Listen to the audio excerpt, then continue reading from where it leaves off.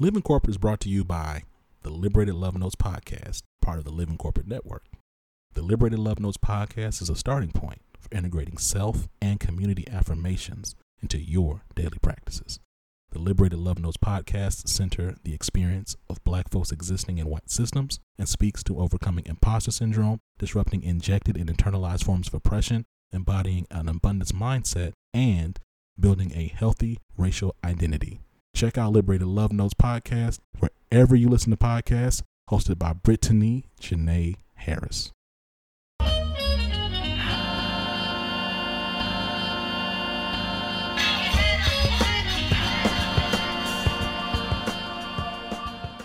We're talking about it is levels to this 2020 while Black. All right. Now, everybody experienced 2020 and it was hard for everybody, but Black folks, I think we can all collectively agree, experienced 2020 in a very different way, in a very unique way, because we got levels on top of levels on top of levels on top of levels. Mm-hmm. And we're going to pause to really talk about what those levels are and unpack them and the ways in which it impacted us as a collective. So today, I'm going to kick it over to you. Give us a snapshot into what it was like for Black folks in 2020.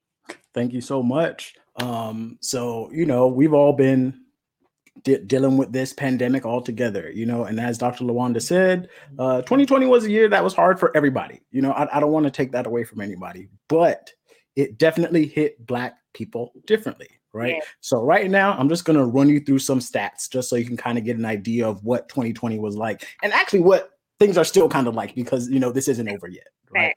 So as of today, I just got this from the New York Times right before this. More than 470,000 Americans have died from the coronavirus, okay?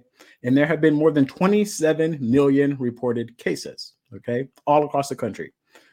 And it has had a disproportionate impact on people, right? So in comparison to white folk, Black people, 4 times more likely to be hospitalized, 3 times more likely to die. Hispanic and Native folk, compared to white folks, 4 times more likely to be hospitalized, 3 times more likely to die. Okay. And that's just, we're talking strictly on health. We're talking about getting hospitalized, dying. We're not talking about the rest of the issues that COVID will impact your body with for the rest of your life, right? Mm-hmm. For a lot of people, right? There are people who still don't have their smell back, right? Their sense of taste back, after months, right? So this is just hospitalizations and deaths. Okay.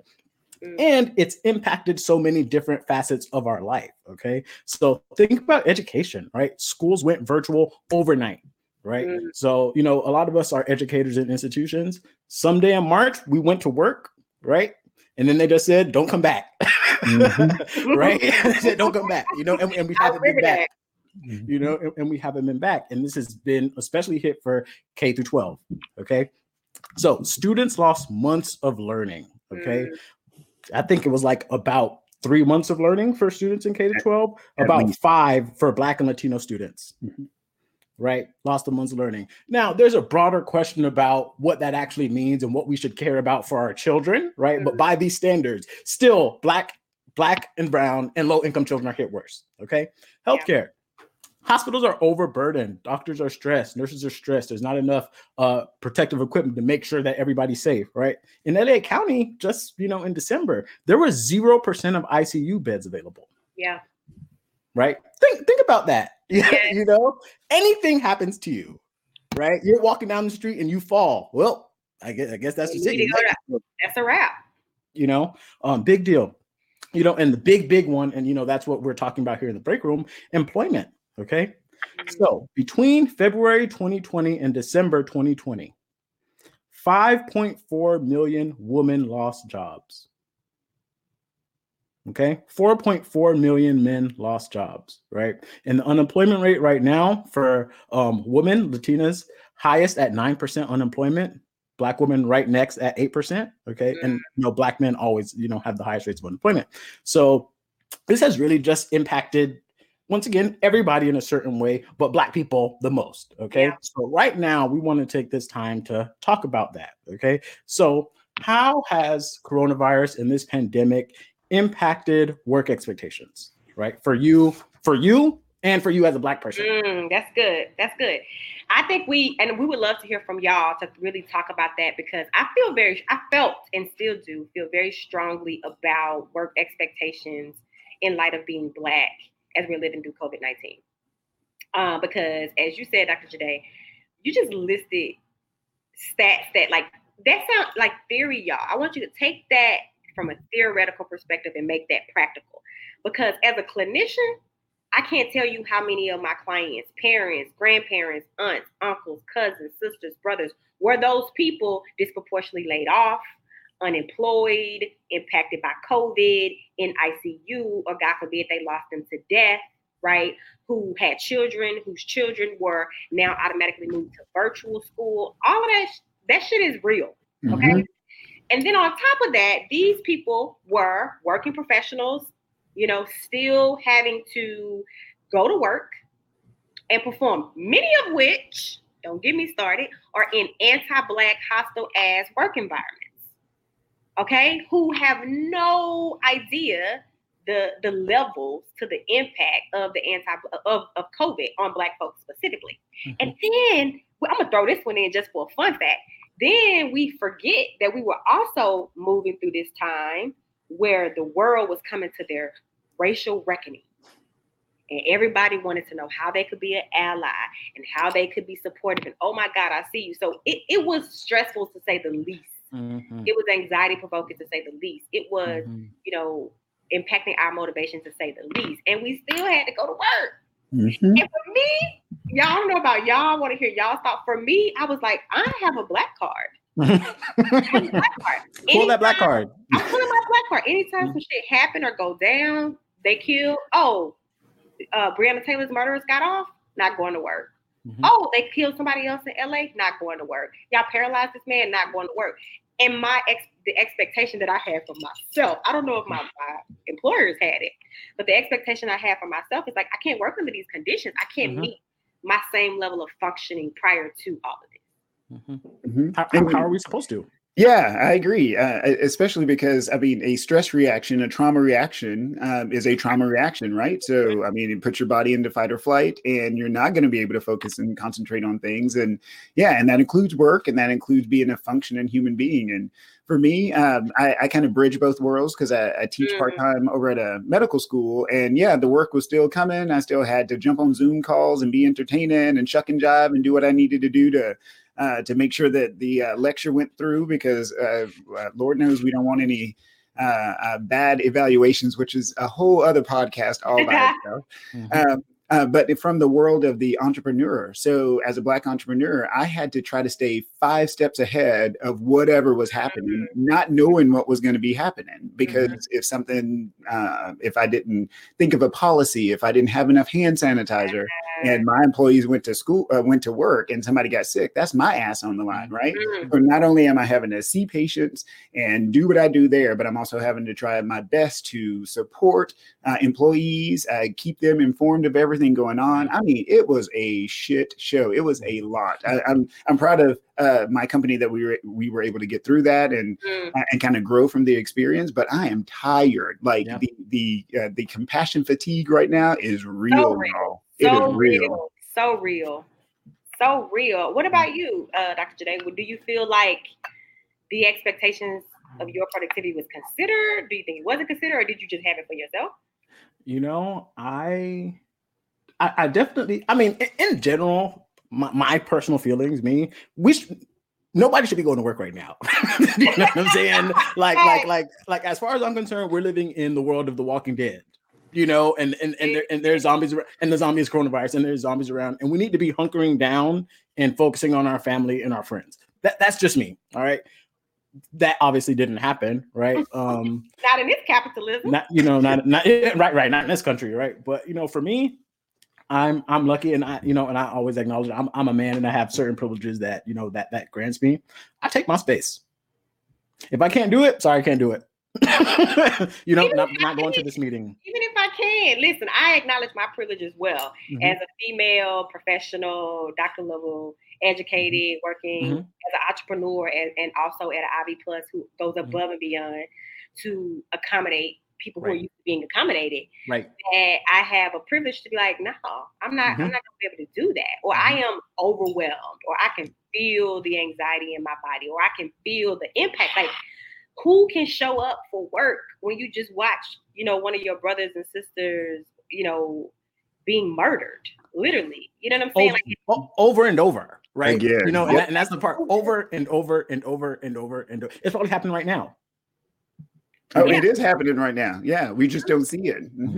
Which is called, by the way, vicarious trauma, right? And you talked about this earlier, Dr. Bryant, of like the trauma response. Like, yes, we are humans who are moving through the world, and when we perceive threats, which Black folks in 2020 perceived a whole lot of them, that fight or flight or freeze, was activated often over and over again because we experience vicarious trauma, because we experience some trauma reactions.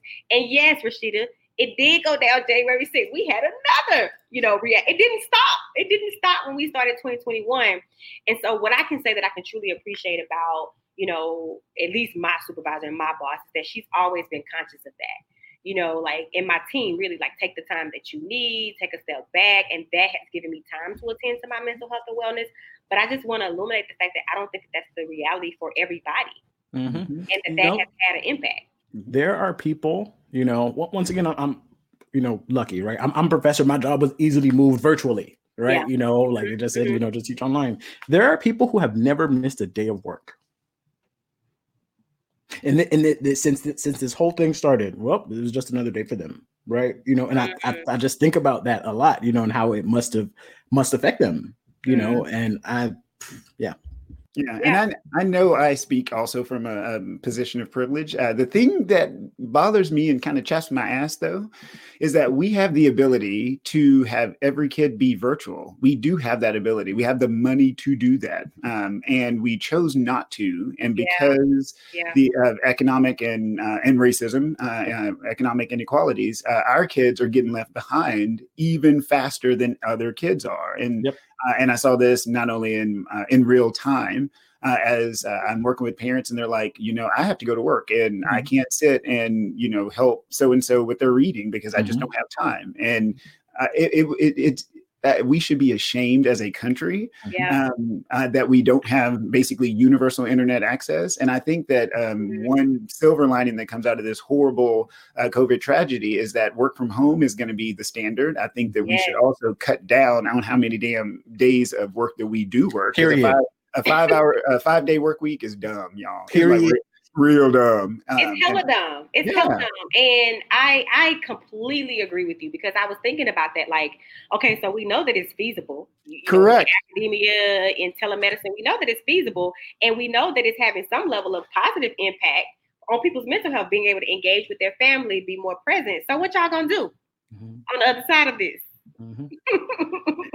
It blows my mind. I mean, it's the most interesting, strange, like experiment, like a real time experiment that's going on. Unfortunately, again, we came into the pandemic with less money and less wealth, and so we're playing catch up and paying our black tax even more. But I am hopeful, y'all. I am so hopeful. For the Black folks, like I've connected with y'all on Twitter, being able to connect like this all over the country. The Renaissance is coming, and I can't wait. It's gonna be badass. The Renaissance is here. Oh, and I think that's a good pivot to engage. Those followers who are listening. It's like that black tax.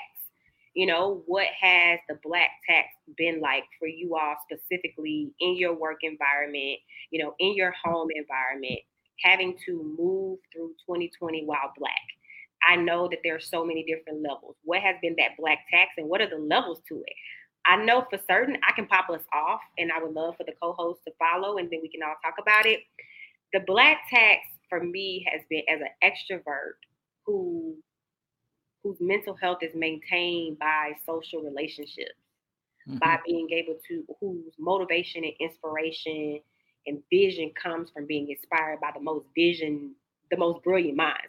I love to be around people who tighter than me because then I can feel inspired. And that having to come to a halt or being interrupted because of COVID and because of the administration failing to properly attend to it, that has had significant impact on just my well-being.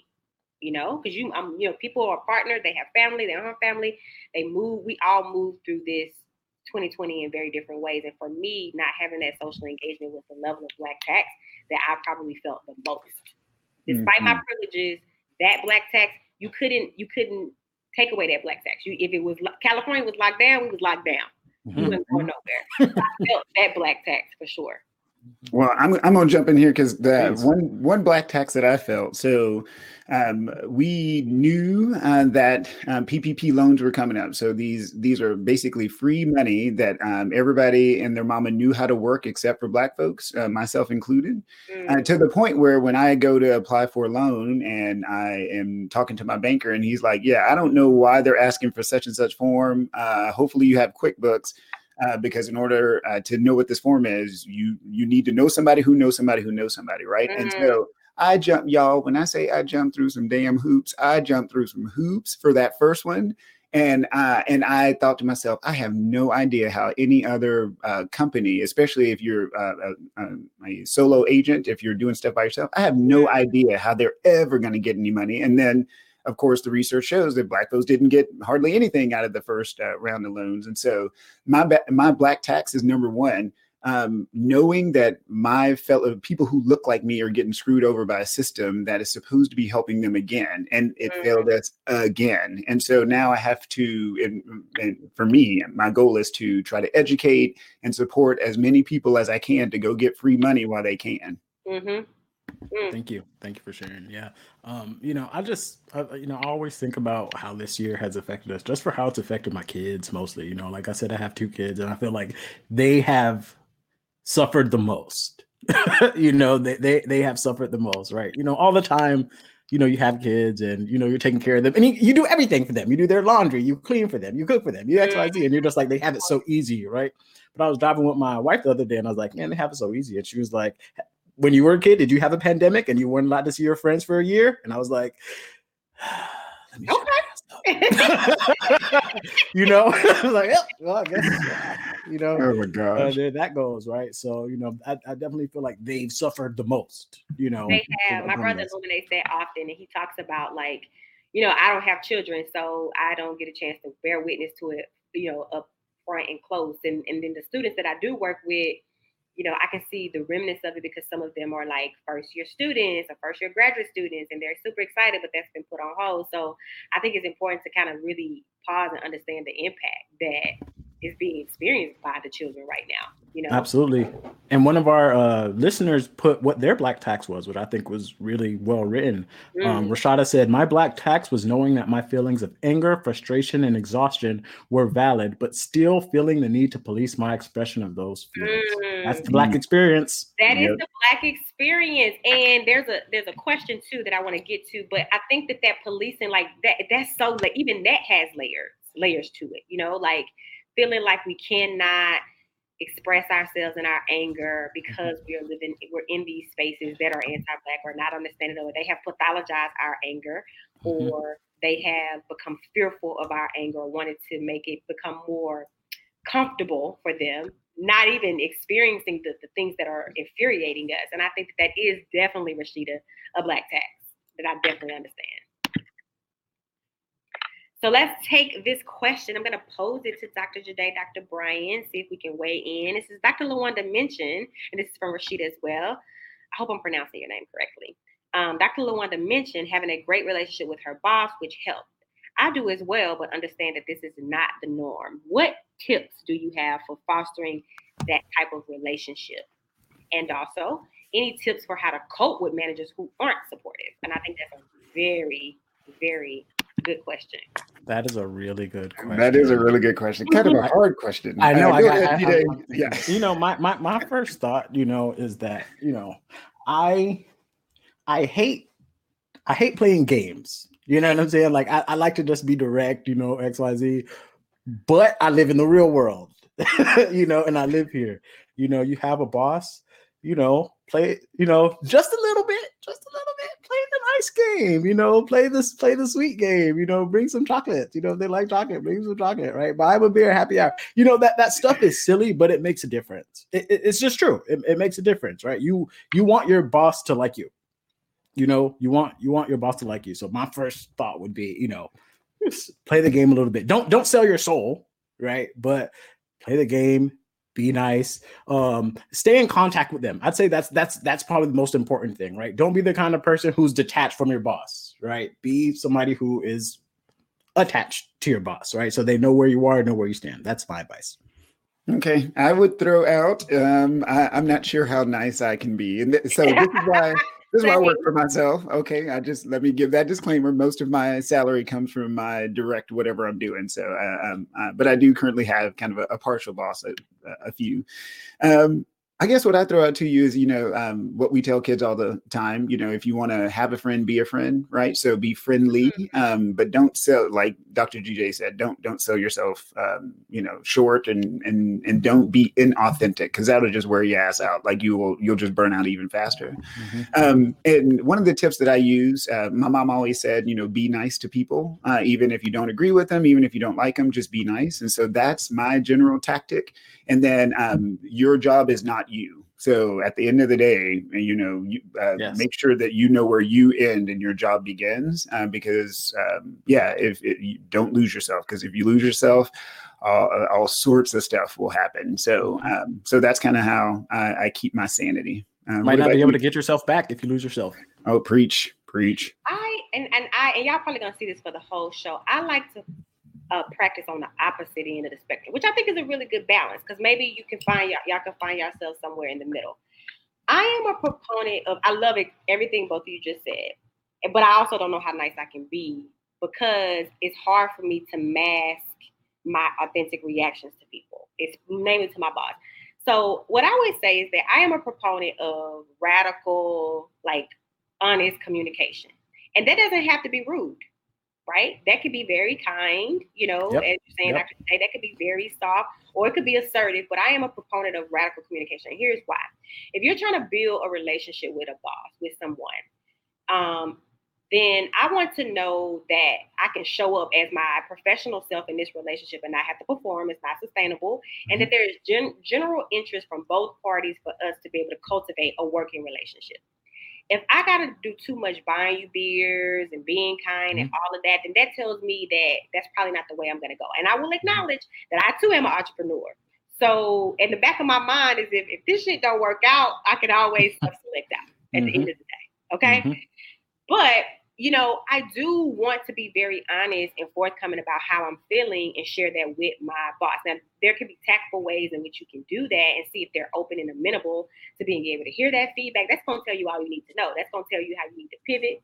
If you do need to tiptoe, if you do need to be more open, if you can be transparent. But I just believe in giving people the opportunity to be honest with themselves, and then giving that person who you need to be honest with the opportunity to receive it in a good way, in a way that will give you information. You know what I mean? So that would be my tip to your question. That's a great point. Can I add to that?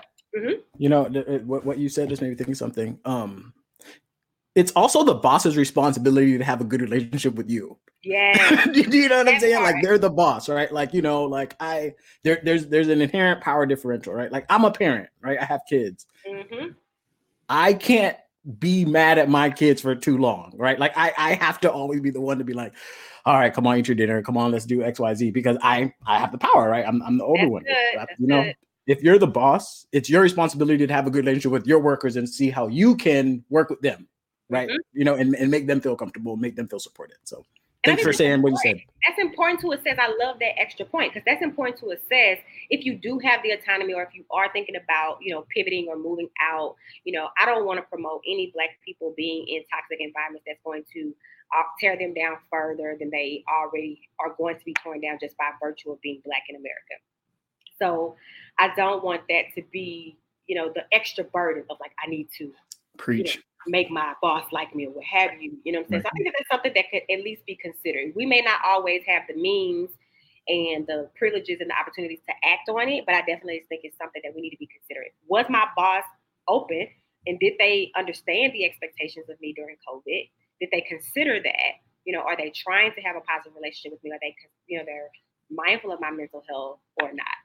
So I hope that answers for you, Rashida. That was a very layered answer, but we wanted to be, comprehensive. Thank you. It was a great question. Absolutely. I think this is a perfect pivot, as we're talking about bosses and power differentials and owning that. oftentimes, this is our last segment, which I really like, is the last nerve, where we talk about who done got on our damn last nerve on the job. And sometimes, a lot of times they do come from your bosses, it can come from colleagues or both. But I think we want to spend some time tonight talking about what was the last nerve that got hit this week. And I think that Dr. Brian got a last nerve. Yes, I do. So this is my opportunity. I'm going to vent a little bit. My goal is to hopefully bring it back so that we have a productive conclusion, something that y'all can take away from this message. My dad's a preacher. I'm going to try not to, get into that. Oh, okay. Yeah, I'm going to try. You don't have too long, though, Brian. Remember that. You don't have too long. And then yeah. Well, then the other thing, because keeping preachers in mind, I'm also going to give myself a little timer. So I'm going to set a timer for 1 minute, y'all. I'm going to try for 1 minute to get it all in 1 minute. And then as we have more last nerves, as our podcast series goes along, we'll get even better at it. So I'm going to set my alarm and let's see what happens. So today, y'all, I'm going to talk about the abuse of power. So that is my topic today, because that is my last nerve. So I just spent most of the day watching the impeachment trial. I am working in systems that are majority white, male oriented, because I work in medicine. I'm looking at school districts that are run by majority white male and white female people. And I do not appreciate abuse of power. You have a fiduciary responsibility, meaning you have a responsibility to the people that you serve in those roles, because we are in a service industry. Education is a service industry. Medicine is a service industry. Government is a service industry. You have a responsibility to those people, and you need to uphold that responsibility. And it is unfair to do anything else. You do not get to put yourself first. And if you don't want the job, then don't do the job. It really is that easy. There are some folks that I know I can't work with, but it's still my responsibility to let them know what their options are as their physician, whether we disagree on vaccines, which again, I think they're good. Some people don't, but that's okay. I'm going to give you informed consent. That is my responsibility. You know what? I'm going to go over this. We're going to change that. It's going to be a minute and a half to 2 minutes the next time. Okay. So I have a responsibility to tell you what your options are, and you get to choose what you want to do. Educators should be staying up overnight to make sure that our kids are being taken care of. This vaccine rollout, whether you believe in it or not, again, I do. It should be 24/7. If you want a shot, you should get a shot, right? That's how it should be. We should all be using our fiduciary and our responsibility as people in power to affect large global change. And so that is my last nerve this week. And so my takeaway that I want y'all to take away is that when you're in the position of power, do what's right. You know what's right. Yes. Your mama and your daddy, your grandma, they taught you, do what's right. That's called integrity. All right. So have integrity about the process. And that's all I got for the evening, y'all. Listen, can they pass around the offering? Because I got an offering. And we can open up the doors of the church. That was amazing. If you are in power, thank you so much, Dr. Brian, for that last nerve. We really appreciate you for offering that last nerve, because that's important to underscore. And I don't want that to get lost. When you sign up for service industries, which we are in, when you sign up to do what you pledge oath to do, have some integrity. And integrity in layman's terms is what you're supposed to do when ain't nobody looking. And I said ain't, when ain't nobody looking.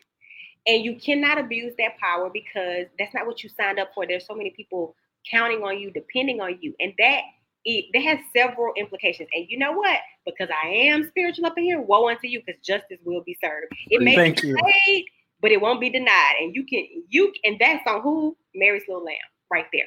That justice will be delayed, but it won't be denied.